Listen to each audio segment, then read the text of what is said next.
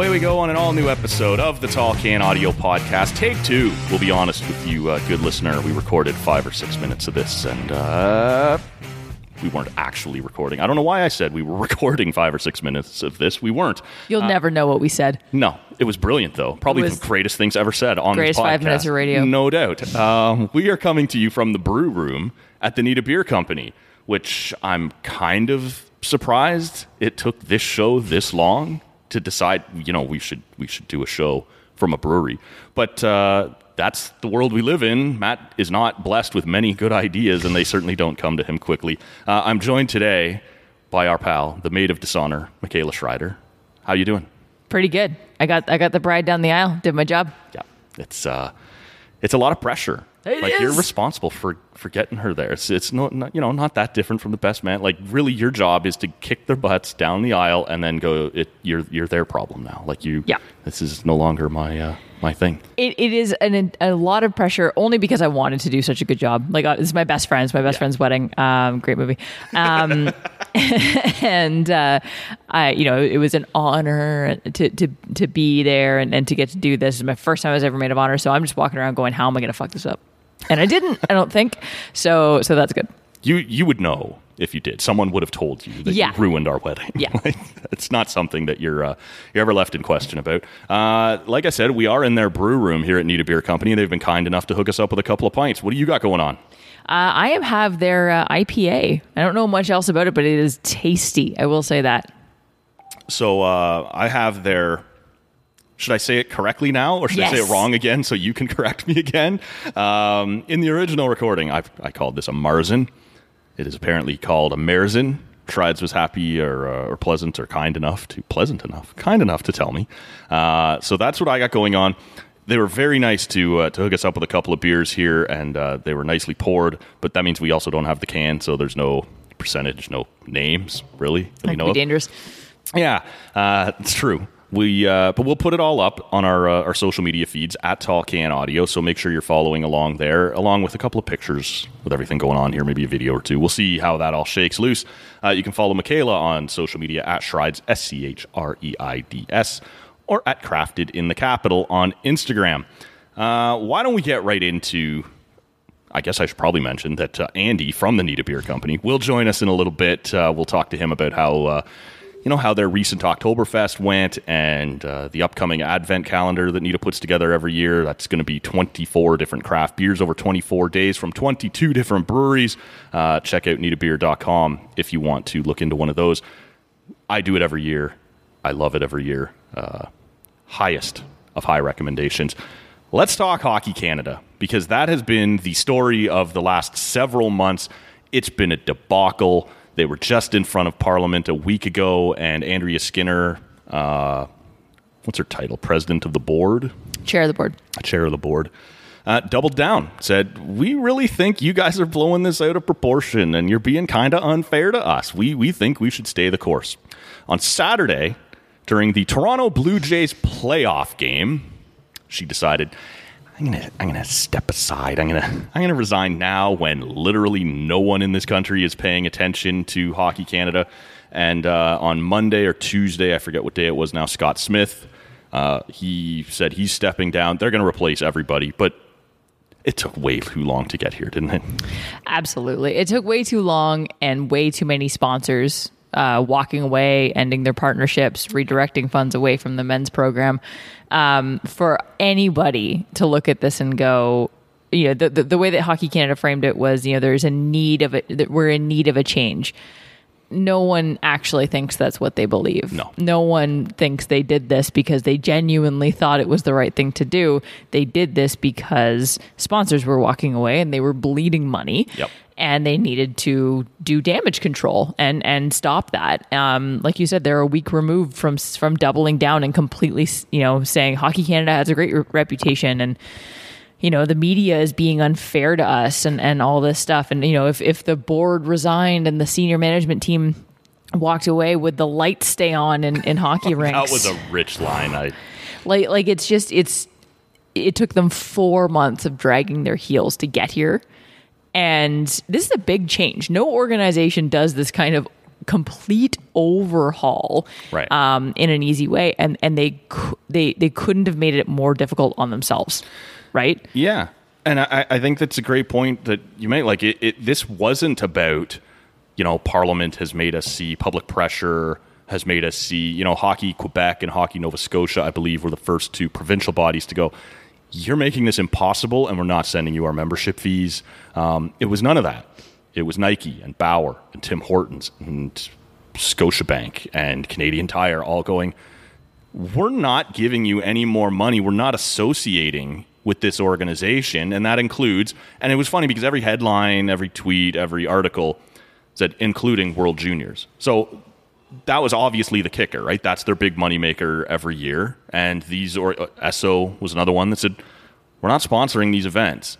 Now, some of them, rightfully so, because we were hearing all kinds of concern like, hey, the women's program didn't do anything wrong. The para program. Right. Maybe you want to ease up and not totally cut funding. So some of these companies were smart enough or selective enough, whatever you want to call it, to say we're directing it away from the men's and World Junior programs, but we'll continue to sponsor the women's program. Some cut bait completely, and Hockey Canada was bleeding money. And to me, that's all this was. That was the only way this was ever going to get done. Money talks, and these people, that's what eventually forced them out. It was no realization, yeah, we did bad. No, they still think they're the victims. Yeah, they've learned nothing. No. And that's what makes me really concerned about, new people are going to come in, but who's in charge of hiring those new people? I genuinely don't know the answer to that. I think a lot of people have kind of had that question, but if this organization has clearly learned nothing right. from the problem that caused all of this, then how are we to know, other than the fact that I think the microscope is on them and every single yes. person who steps into this role is going to be scrutinized? I still, it's kind of I'll believe it when I see it situation. This is a massive culture change that is needed, not just in the organization, but in the sport itself. Mm-hmm. And I think that I just don't know what the path forward is, given that they could not have made this more messy if they tried. And if they had just done this originally, maybe I would have some faith that this organization can rebuild. But I don't know that I do. It's like, who's lining up for this job? Seeing the mess that's been made. And look, Hockey Canada, there's a part of a lot of us, I think, that really wants to not forgive the people who ran it, but wants to forgive that logo. Like, I think if you're showing any sort of real attempt, right, like to fix this and do it well, people want to cheer for Team Canada. But there was just no way to do it. I remember saying before that Summer World Juniors, would you take the Hockey Canada logo off the jersey? Would you just put the leaf, just put the flag, just put something, like, let us not be reminded constantly, you know what I'm saying? Like, would it be better? And of course, Hockey Canada, not believing that they did anything wrong, would have no reason to even consider doing that. Of course not. But here we are now. I think a lot of people, there's obviously from all across the country, tons of dedicated volunteers and employees that are good people and would do a good job. I'm not going to be first in line to step in and clean this up, because it's a mess, and like, somebody will do it, but I don't know, like you said, I don't know where you even start the rebuilding process or the hiring process. It's a mess. That's the thing. Like, and again, I want to have faith that, because they may bring in some people who, like, I love, right? They may bring in former female players from Team Canada, which they absolutely should. Yep. And I certainly don't want to not like those players. So I'm very cautious about, what it's going to look like, who they're going to bring in. But again, this is a culture shift that is needed, and you have to be cognizant of that when you're building going forward, right? Are you worried they might hide behind that? Like, this crossed my mind yesterday. What if they say Cassie Campbell and Jerome McGinley, in whatever positions you want to say, are now running hockey? I don't know if they're qualified to, but just, we're going to put players that you love out in front so that in a PR way, you'll get back behind us quicker. Like, I'm sort of afraid that that's something they may try and shove down our throats here a little. Oh, it's absolutely something they're going to try. Yeah. Like, because you just named two players. Like, could you imagine hating either Cassie Campbell or Jerome McGinley? Yeah. Like, absolutely not. And they're going to 100% do that. But I think what is important is that going forward, they continue to be held accountable, whether it's through. Obviously, we don't need to have parliament. I don't know that we need to have parliamentary hearings as super regularly on them, but we should. There should be someone holding them accountable because they got away with this for years. Taxpayer money, paying taxpayer it off money, volunteer or registration fees, a second slush fund for paying off. Christ, like that had to be the nail, wasn't it? Like, we called you in front of us, we asked you about the secret fund, and you tried to explain it away. That's the time. If you're being legit, if you're trying to be honest and upfront with us, to tell us, hey, by the way, there's a second one, and it breaks. I think it was the Globe and Mail who reported last week during those hearings, hey, we discovered there's a second one. At that point, there's no more misunderstanding. It's fuck you. Like, you tried to deceive everybody. It's taxpayer money. It's Timbits hockey money. It's registration fee. Get out, all of you. You suck. Like, you're gone. And I know people were making the case, well, Scott Smith wasn't the CEO yet, but he's been with the organization for 30 years. Like, do not tell me he was not. He was a part of this leadership team. Yep. Don't tell me he didn't know about this. Don't tell me he wasn't a part of it. He was a part of the culture that needs to change, and therefore he had to go. You can't heal in the environment that hurt you, and you can't make change in the environment that caused the problem in the first place. So, they've made obviously this. I'm not going to give them credit for it because they did it 4 months too late. Mm-hmm. But okay, the teardown is done. Where do you go from here? And I think this is where the government needs to really step in and hold them accountable so that this doesn't happen again. Because it went, like I said, went unnoticed for that long. How do you make sure that doesn't happen again?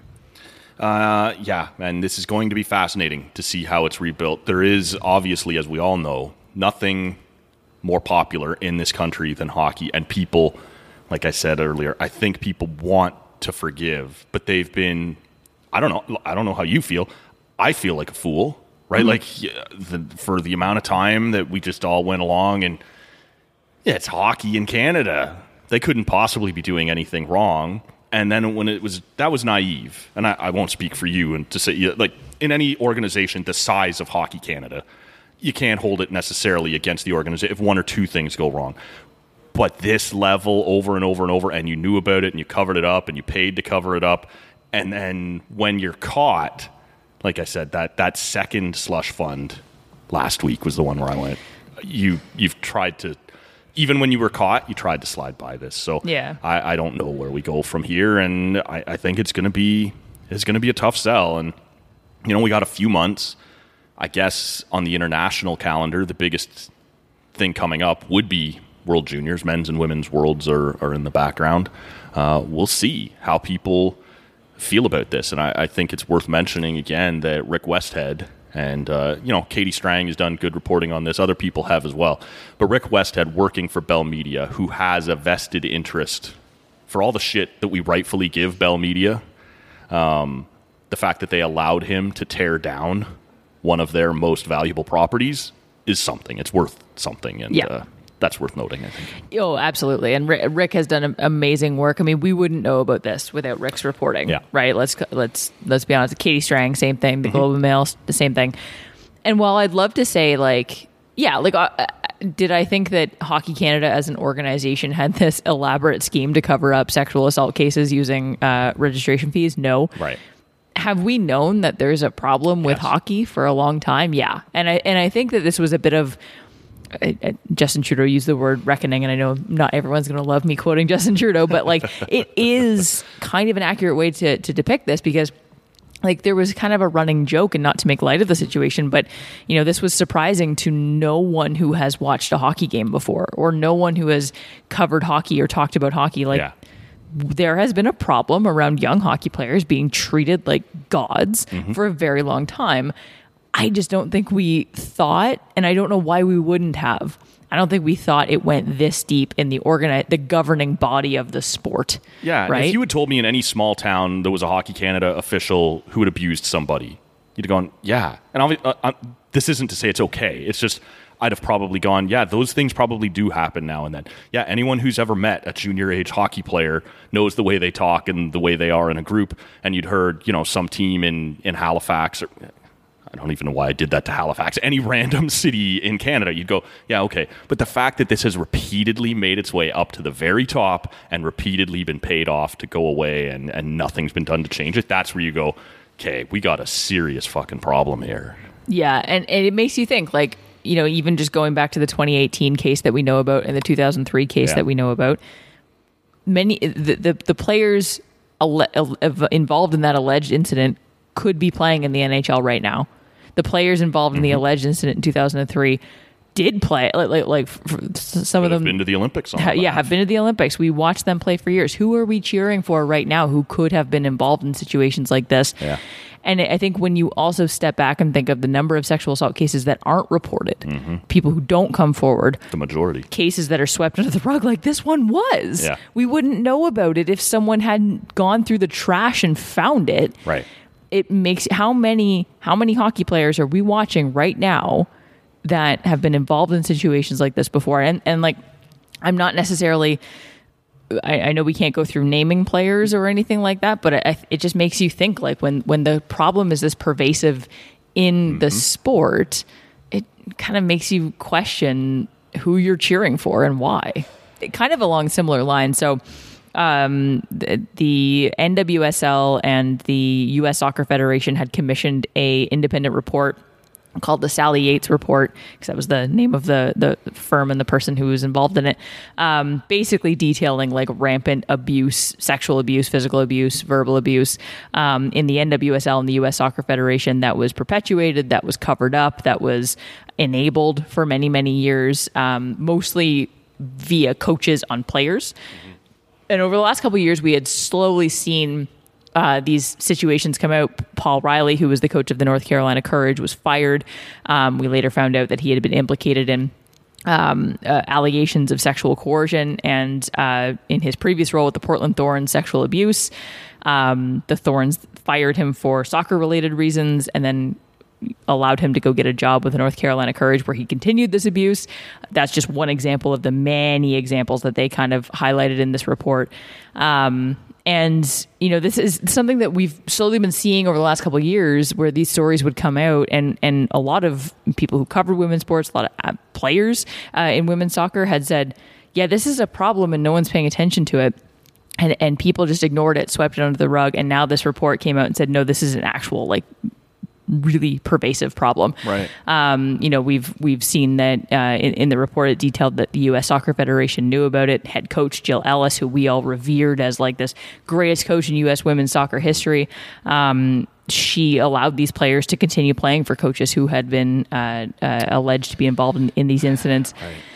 And it's just like, along with the Hockey Canada thing, it's like we all knew this was a problem. Now we have it on paper. And it's awful and it's terrible. The U.S. women's soccer team was playing in a friendly against England on Friday. 90,000 people. Sold out Wembley. Yeah. Great game. It's like the Foo Fighters. Yeah. England won 2-1, so also great game. Sure. But the players banded together before the game and held up a sign that said, we support the players. Actually, I can't off the top of my head remember what the sign said, but they're all banding together, right, and showing solidarity, because this is a problem that has been not just in women's soccer. We've seen it in gymnastics with Larry Nassar, and Lord only knows who else. Like, there is a trend in women's sports where people in power, specifically often men in power, are taking advantage of them and abusing them, because it's not the big name players they're often going after. It's the players who are trying to make a name for themselves. And now we have documented proof that this not only happened, but that it was covered up for years. Well, it just leaves you scratching your head going, what do you do when it's this pervasive?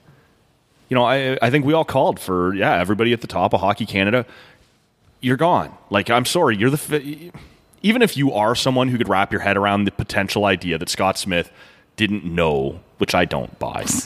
But sorry, man, you're wearing the hat now, and this organization sucks, and the country wants change. Yeah.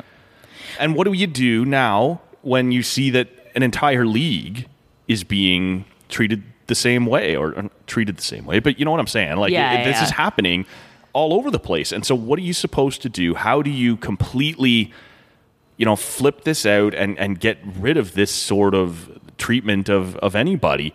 It's a real, I don't know how you get past it. We have to, but it's so much bigger than any of us are prepared to wrap our arms around. That's just it, right? Like, this is tip of the iceberg, right? The one thing I will say about the NWSL in particular, a lot of these instances happened when the league was in its infancy and didn't have an HR department, didn't have a whistleblower infrastructure, didn't have a union or an association, didn't have things in place to protect players. They have those things now, but they're still in very early days. Right. What I talked about this on the show, like, we talk about how women's sports needs more resources, right? It's not given the same resources that men's sports is when it comes to, quality, the way they take care of athletes, flying chartered flights versus commercial, promoting the game, promoting the gym at March Madness. Yes, like the training resources they're given. All of that is a huge problem because it impacts the quality of the sport and the product on the pitch. And then people say, "Oh, women's sports isn't as good." Well, like, Jesus, it's apples and oranges here, buddy. Just flew across the Atlantic and coach. Exactly. But this is another example of where women's sports needs more resources, because that's why they didn't have an HR department. Alex Morgan basically was the HR department for many years. And this is what happens when you don't give women's sports proper resources to even set up an infrastructure that allows protection for players, and they didn't have that. So yes, we need resources in women's sports to make sure the quality of the game is at its peak and that people know where to find it. We also need resources to protect these players, because this is, at the end of the day, a business and an organization. And I just thought, this is another example of how selling women's sports short, cutting them short, can have real life major implications beyond just not enough people watching. We got to bring Andy on here in a couple minutes, so let's lighten things up a little bit, because the first half Good of the idea. show, This was heavy. This has been heavy, but it's important, and it's worth talking about. So I'm glad that we did that, but I don't want Andy to come in and sit down and all beer. Yeah, exactly. Look, we're a couple days now into the NHL season, and I guess a little longer than that if you count the European games that happened. I believe they're in Prague last Friday and Saturday. I'm just curious what your level of excitement is as a Sens fan. We did do a preview show with Graham Nichols. That was episode 1024. If you want to check that out at tallcanaudio.com. He's always been, the last several years, he's been good enough to come on and do a Sens preview show with us. Episode 1023, Jeff Vayette was on to do the Leafs preview show, so you can check those out if you want. But the Sens have had a big offseason. Whether you want to talk about, what they've done, I know we've paid a lot of attention to it, but just as the season fires back up, what is your, as the sport sits in the, this is supposed to be me lightening it up, but as the sport sits in the condition that it is, are you still able to kind of get yourself pumped up for another hockey season? And, what is your level of optimism as we head into this season? Yeah, I'll be honest with you. It's hard, given everything that we've gone through in the last couple of weeks with Hockey Canada, getting really into line combinations has been a little challenging for me, but I have tried to be a fan for a minute, and I don't want to say that too flippantly, because setting aside the abuse that we know about is a big thing to set aside. Big thing to set aside. So obviously all that in the background, I am looking forward to the season as a Sens fan. They had a great offseason. I don't think in my lifetime, I don't think I've seen the Sens talked about this much in an offseason in my life. And, there's still a lot. Bringing in DeBrincat was amazing. I'm looking forward to seeing what happens with Brady Tkachuk having an entire year, an entire training camp. Last year he signed the contract on day one of the season, basically, and missed the first couple of games, and how that impacted his start to the season, all that.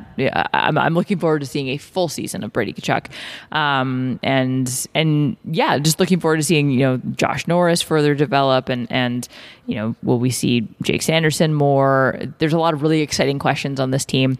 Still really concerned about that blue line. Yeah. And I know that a lot of people were just kind of waiting for Jacob Chychrun to arrive. You and I were talking before the show, but like this feels like the Kyle Turris situation all over again, right? Like we kind of knew that trade was coming. Right down to the possible trade partner. Right? Like it some kid out of Arizona wants out. We're going to help. And much like the Giroux signing, and much like even maybe less so the DeBrincat trade, oftentimes you can see what the Sens are doing from a mile away. Like it's rumored for a while. They have trouble kind of getting the finer details worked out, and then it finally happens. So I'm pretty confident that it's going to get done at some point with Chychrun. If that happens, I'd feel a lot more confident in the blue line. Sure. The injury to Cam Talbot doesn't help.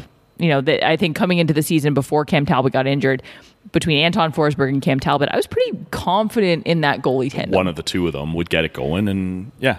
And now, like, I don't know a team that can afford to lose both starting and backup goaltenders, but now you are a pulled hamstring away from a very big problem. Well, and not even the injury. For me, when I look at Forsberg, like, he was very good last year, and he might be again. He was also a guy that was on waivers the year before that. Yeah. And, like, goaltenders are just voodoo, right? Like, I have no idea this year. We talked with Jeff Vayette when he was on talking about he has his League of Seven, and it's like, if you don't have Vasilevsky, Shesterkin, Sorokin, UC Soros, one of those top kind of 6 or 7 guys then don't pay them. Like, do not pay big money, because outside of that group, it's kind of like a bullpen in baseball, right? Like year to year, you just have no idea. So I wouldn't be shocked if Anton Forsberg turns out to be a perfectly capable kind of 50 to 55 game starting goaltender this year. Wouldn't be shocked if he's on waivers again in December. Yeah. Like there's just, you have no idea. And now it's Hellberg or whatever instead of Cam Talbot. I didn't love the Talbot deal. I just didn't think it was necessary. I don't think he's that much better than Gustafsson. He is more experienced than Gustafsson, so I sort of in that regard get it, but I think I would be, if it was me, I would have kept him, just knowing that maybe there's some more upside there and he's a little bit younger. If we move off the Sens for a second, who is it that you might be most interested in watching it? Not the Leafs either, because I know you like to occasionally hate watch the Leafs now and then. Who's caught your attention? Who's going to be exciting? Who's somebody you might keep an eye on this season? I've got a couple teams. I'm interested to see what the New York Rangers can do. Yeah. I think they are a heavy favorite this year, and with Shesterkin, if he can have even like a semblance of the season that he had last year, they're in pretty good hands. No kidding. And I think they're just a really fun team to watch. I've got my eye on Vancouver because we didn't see a lot of changes in the offseason. But when they made the coaching change last year and brought in Bruce Boudreau, it was almost like the vibes just completely changed. Boo-Boo does that. Yeah. Bruce, there it is, right? Exactly. And I'm looking forward to seeing what a full season of Bruce Boudreau does to this team. I don't think there's ever been a team with such high expectations that made so few changes in the offseason. Yeah. But I'm not even saying they're necessarily going to be good. I'm curious to see how that's going to play out. Right. And then I've got my eye on Anaheim just because, like, Trevor Zegras, I think, is one of the funnest players in the league right now, both on and off the ice.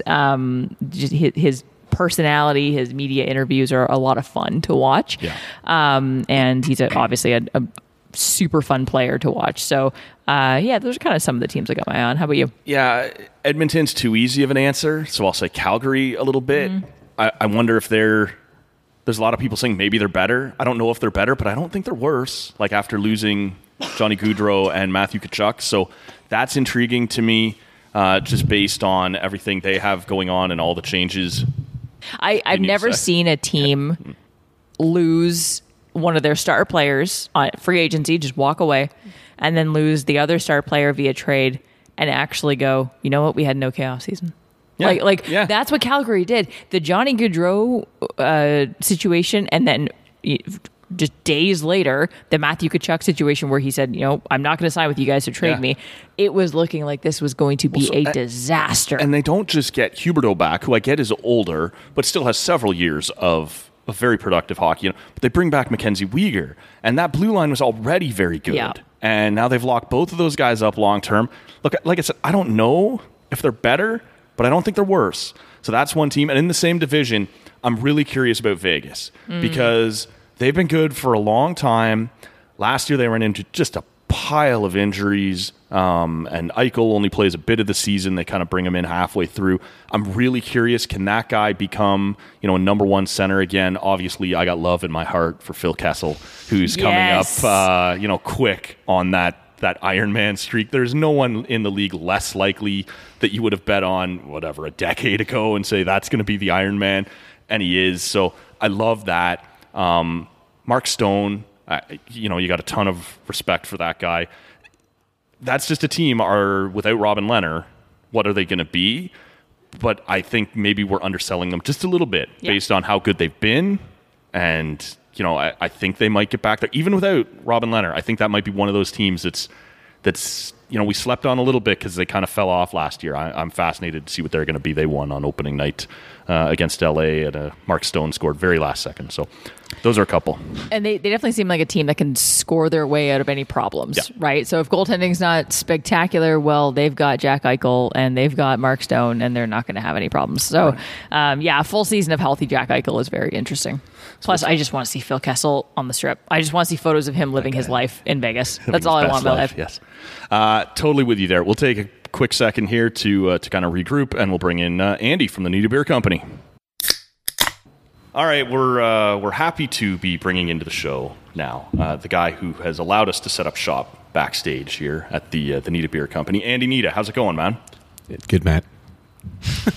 All right. I'm sorry. It's just very brief, very to the point. We like Andy. I'm just trying to finish a text here to my wife. Right. You guys are jumping in too fast for me. Sorry. I do that sometimes. You got to make sure the wife knows where you are. Yeah, no, that's fair. We'll let Andy Kit finish doing that because he's giving us free beer, so he can pretty much do whatever he wants at this point. I'm done. All right. Welcome to the show, Mr. Andy Nita. What's happening, man? Well, I'm hosting a podcast in my brewery, which I was endeavoring all day to clean, as I did do some brewing earlier. But we do have some grains festering in the mash there. I did not clear that out before. Festering in the mash. Yeah. Can you explain that phrase to us?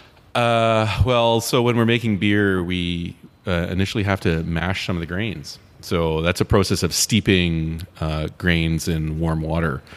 And what that will do is convert your starches into sugar. So that was done earlier this morning. And in the kettle behind Matt, the wort that was produced from that process, which is just sugar water, right, is souring. I'd really rather you not talk about the wort on my behind, but that's it is what it is. All right. I'm intentionally souring that beer with bacteria. So that we can make a kettle sour with that one, which will be a uber raspberry lemon sour. Oh my goodness! For future release. I can't say for what. Maybe it's a beer calendar. I don't know. It could be, but the timeline works out. Yeah. But I didn't get a chance to empty the mash, and so the grades are festering in there right now. So tomorrow it's going to be stanky when I clean it out. I know Shrides wants to ask you about Oktoberfest. We got to talk about the calendar, but you've handed me a beer here. This is the Biohaze IPA. Tell me about this one, man. It's a double dry hopped IPA. Now that I'm a few beers in, I'm not going to be able to tell you what the hops were that were in there, but it was a beer that we put together with our summer students. And they chose the hops. I did the grain bill because they didn't have enough experience, but in terms of formulating a recipe that way. But I said, we want to look for a certain type of tropical hop flavor. See what you can find. And so they came up with a couple of hops, and we said, let's see what we get out of it.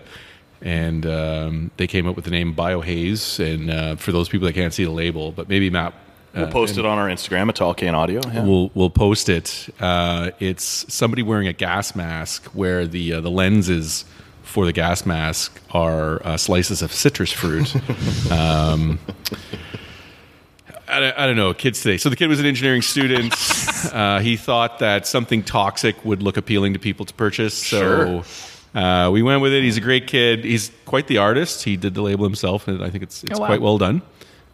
He's done a few other labels for us, and we'll get him to do a few more. So we kept him on. Mm-hmm. He works for us a few days a week while he's at school. beyond his summer student status. So he's a good lad. It's 8.1%, so people will understand if Michaela takes over the hosting here at some That's point. it. How much freedom do you give like your summer students or interns or anybody who works for you to create stuff like this? You know what? Because I'm so pinched for time, especially on the marketing side of things, or the label development, the artistic stuff like that. They can do whatever they want. Love that. I mean, I love that. It's we have to maybe put up a couple of fences to create a boundary to say we want to keep this decent. We don't want to be offensive in any way, because my wife is ultimately the the one person to say you can't put that out. That's fair. And she also will say what are you going to call this? Right. So I've been shut down on several names because they sometimes get a little too close to the boundary of acceptable beer names, but so she's the one we should really be having on the show if she's running things back. Well, she's the genius. Yeah. I'm just there's never any question. Any dummy can make beer. That's why I'm here. It's running a business. That's a different thing. How did the we were supposed to do this before the Oktoberfest that you guys had a couple of weeks ago, but it was it got a little crunch for time, and then one of us ended up under the weather, and things happen. That's the first time you've done an Oktoberfest, if I'm not mistaken. How'd it go? We hit capacity, so we didn't extend our license so that we could bring more people in. We just thought, it's after COVID. Let's see if we can fill the seats, and so we were able to do that. So it's a fairly modest showing in terms of our first event, but we were happy to sell out. And that's great. If it's any sort of litmus test to the success, or at least how much fun that I had, I was in trouble the day after. Yeah. That's the sign of a good night. Yeah. What was the highlight for you then? The Polka Band. Now, I wish I could remember the name of them, but we should ask me later, and I'll tag them in. Please. They were phenomenal. It was this duo. One on trumpet, the other one on the accordion, and they just rocked it all night. Love it. And I remember I kept saying, "Play Ain't Posey." And he was like, "I just played it. Play it again." They would just do it. They were great. I loved it. Is this something when you get around next year, you're going to want to do it again? Will you look to expand it? What happens now? Oh, definitely going to expand it. That was such a hoot. Right.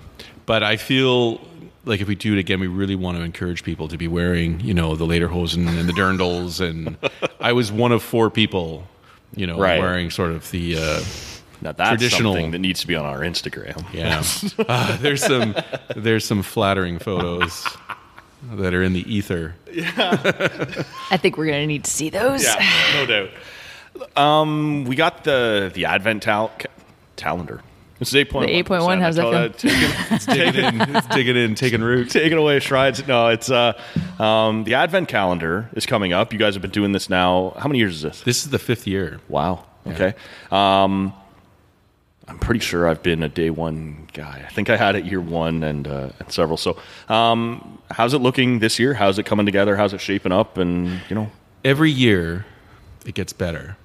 Absolutely. I think this is probably our best year in terms of beer variety and organizing the styles of beer so that you're not getting loaded down heavy on one style for too many days in a row. So we've really spread everything out. We're working with some new breweries that we haven't worked with before that we're excited about. We're always trying to sort of change up about 4 to 6 breweries every year. And we do keep a good number of breweries on just because the beer's great, but more so they're great to work with. Right. It's a very interesting project. It's going to get very crazy in here in the next 2 weeks, and those people that understand the chaos that it creates to actually execute this project and do everything that they can to help sort of.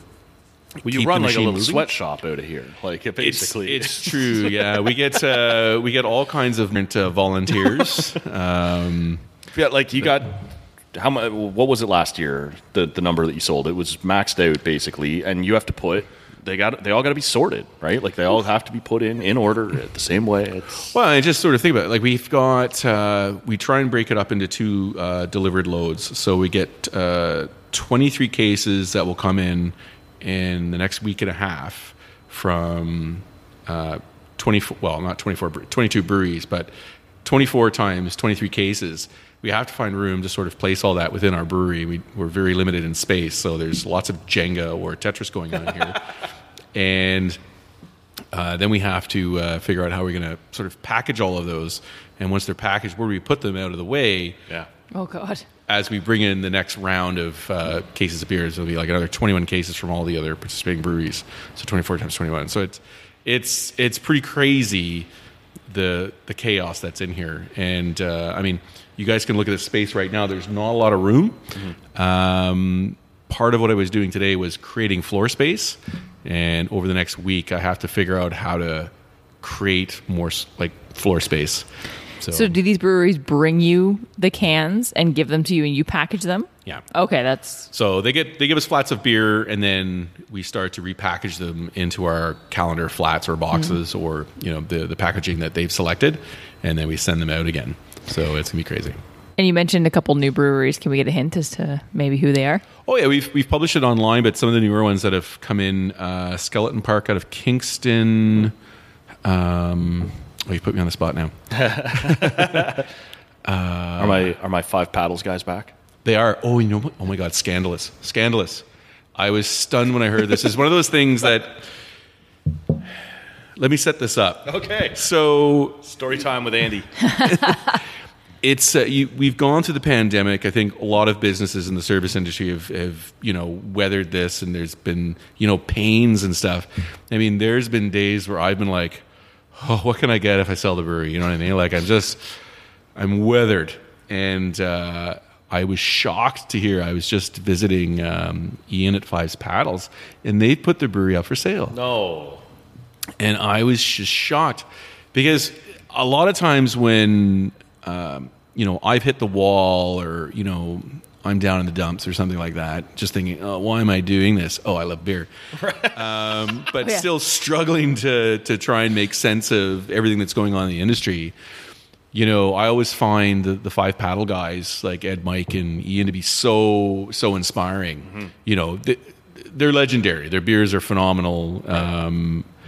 And to have heard that's, I was like, oh man, that sucks.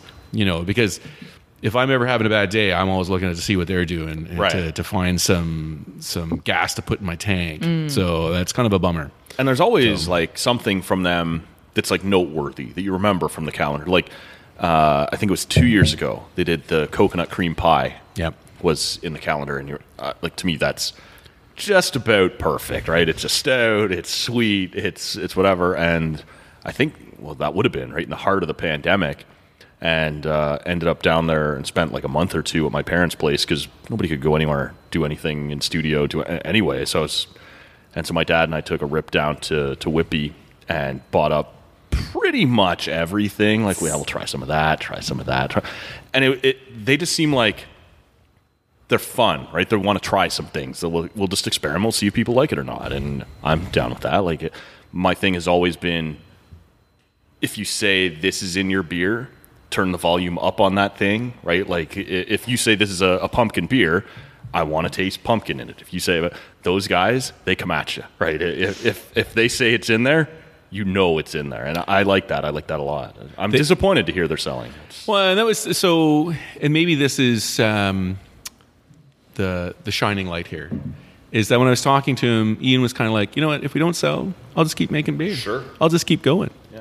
But I just want to see if maybe there's an opportunity to sell and maybe try something else. Yeah. But I'll just keep making beer if I don't. So I'm, it's very selfish for me to say this. I hope he doesn't sell it.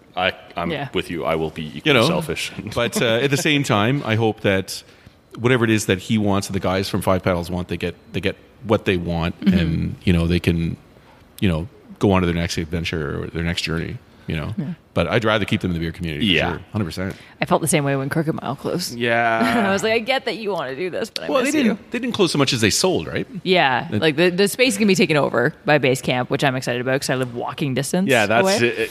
imagine a brewery walking distance from your house just closes, and you're like, no. There was a moment, like I was literally on my honeymoon in Ireland, like drinking Guinness, and I was like, no. Just ruined my honeymoon. This brewery.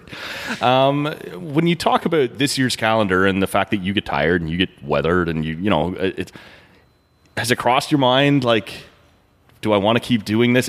You've talked about it on the show before, and it's certainly, if we follow you guys on social media, it's a ton of work. Is there ever a moment where you're like, do I really want to be the guy who does this again? I put some boundaries on it this year. We're going to sell less, so that we sell out sooner, we get it done sooner, just so that it's less stress on our staff and on myself. I mean, the reality is we lost some staff during the pandemic, and we haven't been able to replace them. Wow. So we have to do this in a way where we're not killing ourselves to get it done, right? So if we have a few years where we sell fewer and sell out and create a little bit of buzz and demand and disappointment, and that in subsequent years when we say, okay, we're going to go from X quantity and boost it, where people are like, yay, and we have the team like here to Ticketmaster, support. right? I got through. I got mine. I got my calendar. Yeah. Right? Yeah. It's if we have the team to pull it off, then we'll do more. But I think the biggest thing is not being able to meet your deadlines. For me, I want to be able to execute on a plan and be able to commit to people and say that we'll get you, your calendar on this day as promised, and do it within at least a 14-hour day. Yeah. Do you know what I mean? So, but it gets stressful, and I'm starting to stress out a little bit. So I start to drink a little bit more, and but that's when I get creative. Like that's when I create space. Right. You know, I've got some great ideas in terms of how we're going to manage it this year, and I'm curious about the strategy behind not having too many of the same kind of beers in a row. How do you decide what style goes where and what styles you put in? I think what we always try and do is we balance it, right? You want to have beers for everybody because you're going to get people that are going to buy this product for themselves or for somebody else that may not be super huge craft beer enthusiasts but enjoy beer. So you want to make sure you've got some stuff that's very accessible, and there's a lot of different styles that are accessible. And then you also want to have some stuff for the real craft beer enthusiasts, like stuff that's going to blow their minds. We don't want to load the calendar down too heavy with those. Like not too many super huge Biohaze IPAs. That's not in the calendar. Or, barrel aged. As long as it's in my fridge, I don't care if it's in the calendar. Yeah. But we don't want too many, challenging beers for people if that's their first try at something like that. So, and then what we'll do is when we get all the different styles in, we'll say, okay, let's start with a Pilsner, then maybe chase it with an amber, maybe we got a brown, a stout, then an IPA. And then let's start the cycle again, not with the same styles, but something similar to that so that each day it's something unique, And I think we've got all the beers in there to do that this year. And Awesome. Is there any consideration to the time of year? Right, like there's certain things that are kind of more summery. Certain things are. I'm asking this as a dark beer fan, obviously. But do you guys? It's always stout season in Matt's house. It's porters, it's browns, it's stouts. That's where Matt lives. But does that weigh into it at all, or is it kind of just bring it all in? Like you said, you're trying to. I understand bringing a wider group than just Matt. I think we want to have a wider variety of beers. I mean, obviously, we're going to pull in more. Styles of beer that would be appropriate for cooler weather, but we're not stout heavy. I think there's maybe 3 stouts in there. I'm not going to lie to you, but it's balanced with like I said, like blondes, lagers, pilsners as well, right? And then everything in between, and trying to keep things sort of balanced. How much is whether or not you can get it in the LCBO a factor? Well, it's not, and we initially tried to get it in the LCBO, and they're not. But you do have a deal with the beer store still.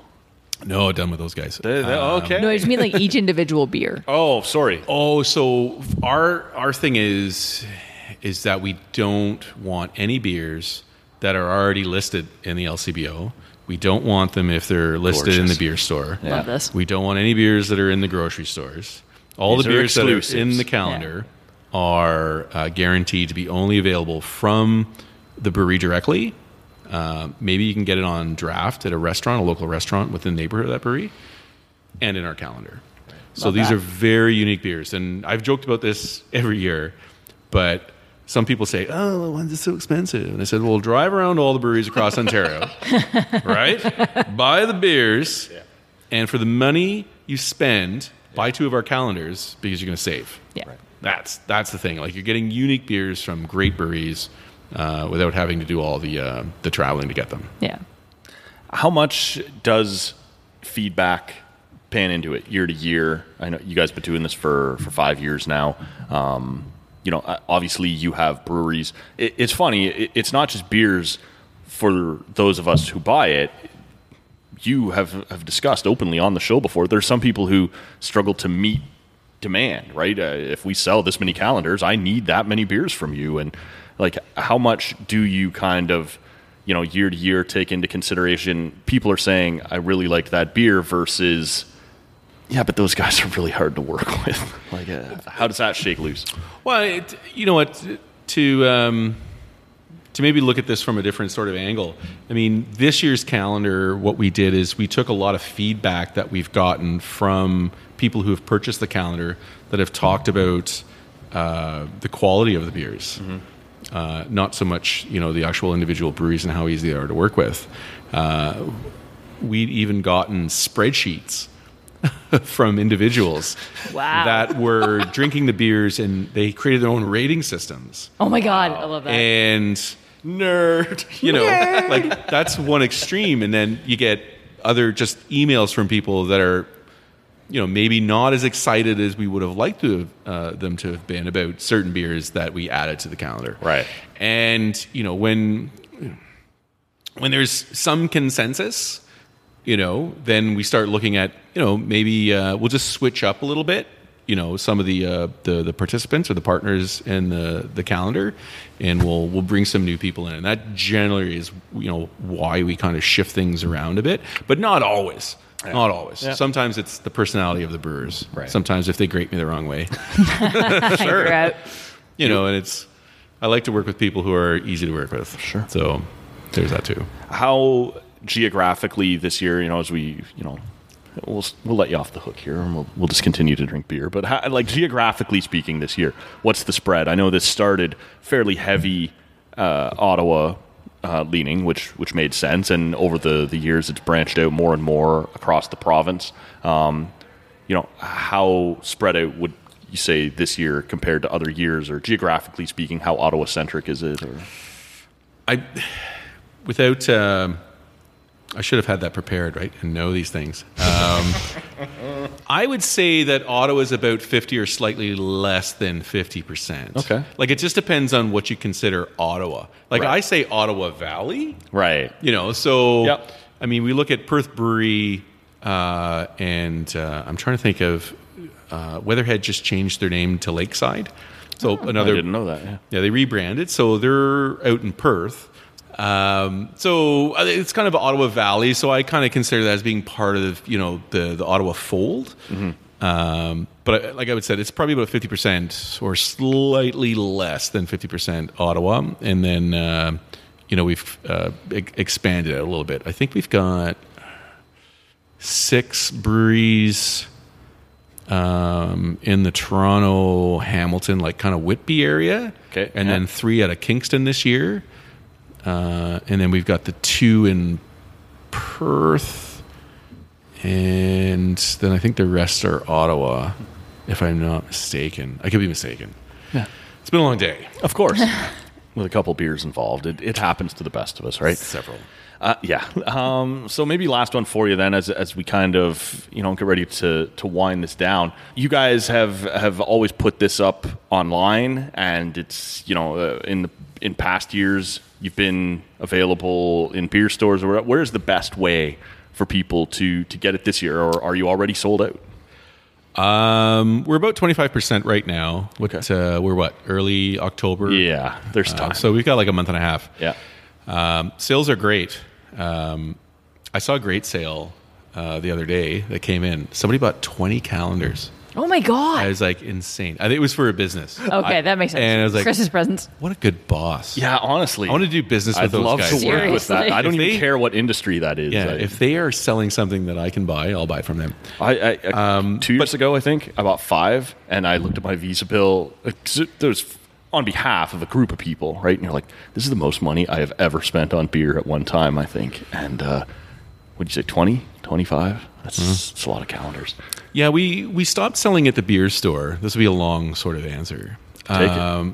Because we sent a lot of like calendars to the beer stores, and then we would have to take a lot of calendars back and then resell them through online or direct delivery or through the brewery and stuff like that. They just weren't displaying them, or I don't know if the beer store is the vehicle for this type of product. Right. So it didn't really work out well. It was nice to try, and there were some beer stores that were doing a great job, like 10th Line out in Orleans. Like, man, they were just selling them.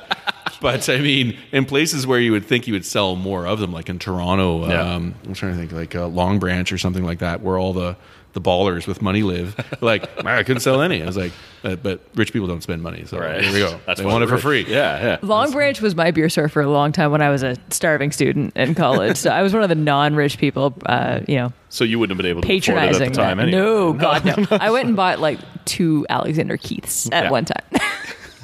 Colt 40. And you had to stretch them out. Oh, yeah. Add a little water to that and some Yeah. paprika, That was what I drank before I went to the intensify the bar, so I experience. wouldn't have to buy drinks at the Maddie. Right. That's a very insider Toronto No, joke. I love that bar. The Maddie? The Madison, yeah. Oh. It's gorgeous.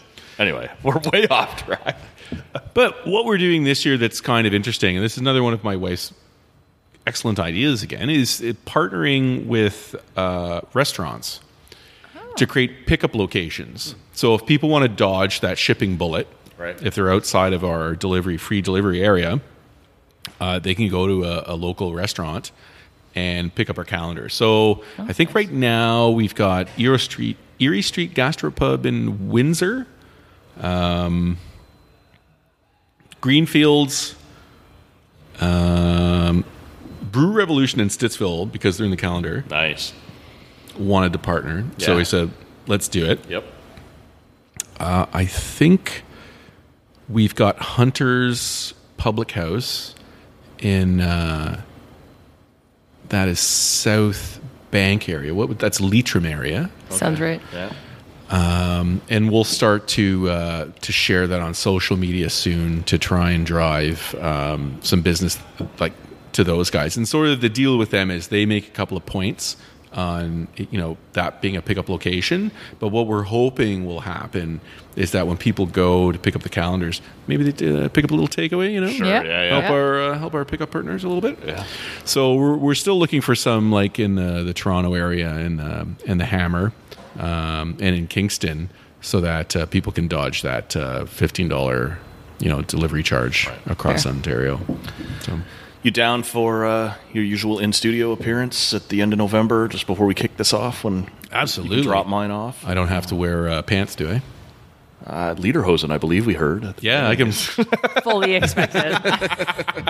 That's the new deal. They're crotchless. All right.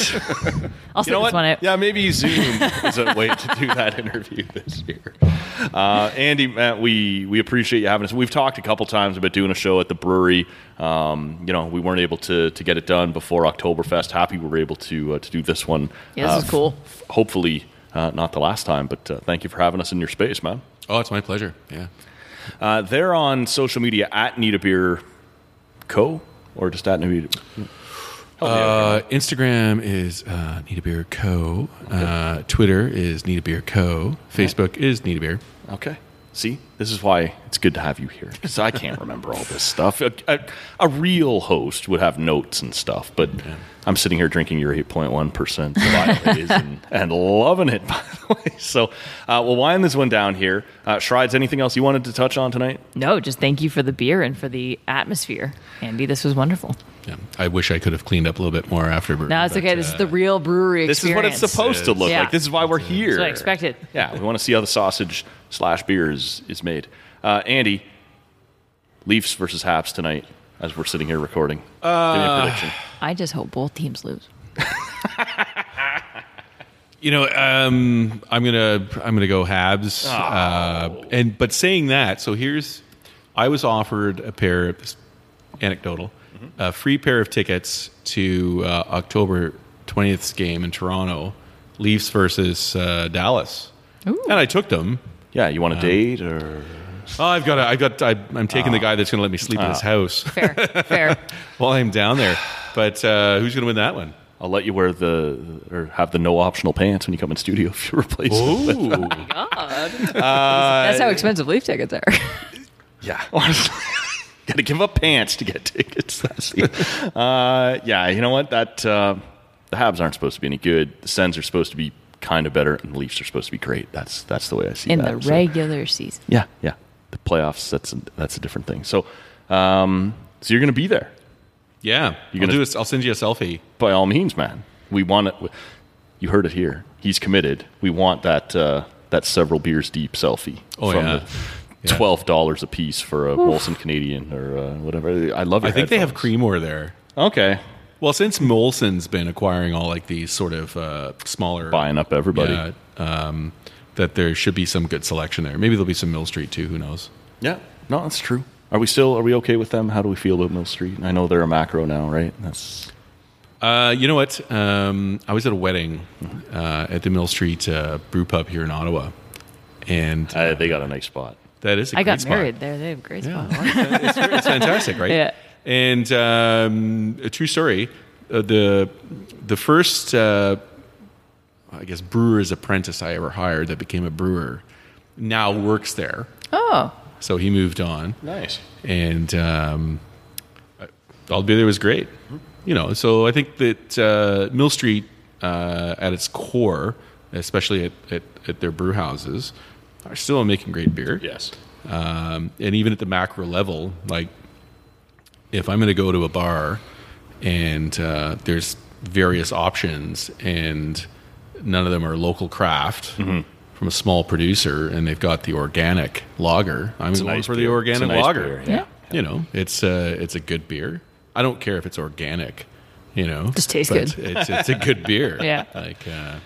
It's true, and that is one of the few craft beers that was available at the Skydome as the Blue Jays were punted out of the playoffs. That was ridiculous. I was watching the game. That was ridiculous. What happened there? Painful. They got tired of all the it was 4-1 talk. You know what? It was 8-1. 8-1 sounds better.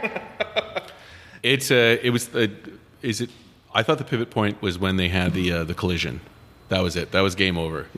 It just took all the energy out of the building, right? Like George Springer's laid out, and he's coming out on a stretcher trying to pump the crowd up. You're like, man, no, we're as dead as you at this point. Like that was unreal. It was bad game to watch. We'll have Andy in studio either late November, early December as the calendars actually launch. He makes his annual trip to deliver my calendar, and then we drink a lot of beer and talk stupid on the podcast. That's sort of what we do here. Talking stupid. Yeah. This has been fun.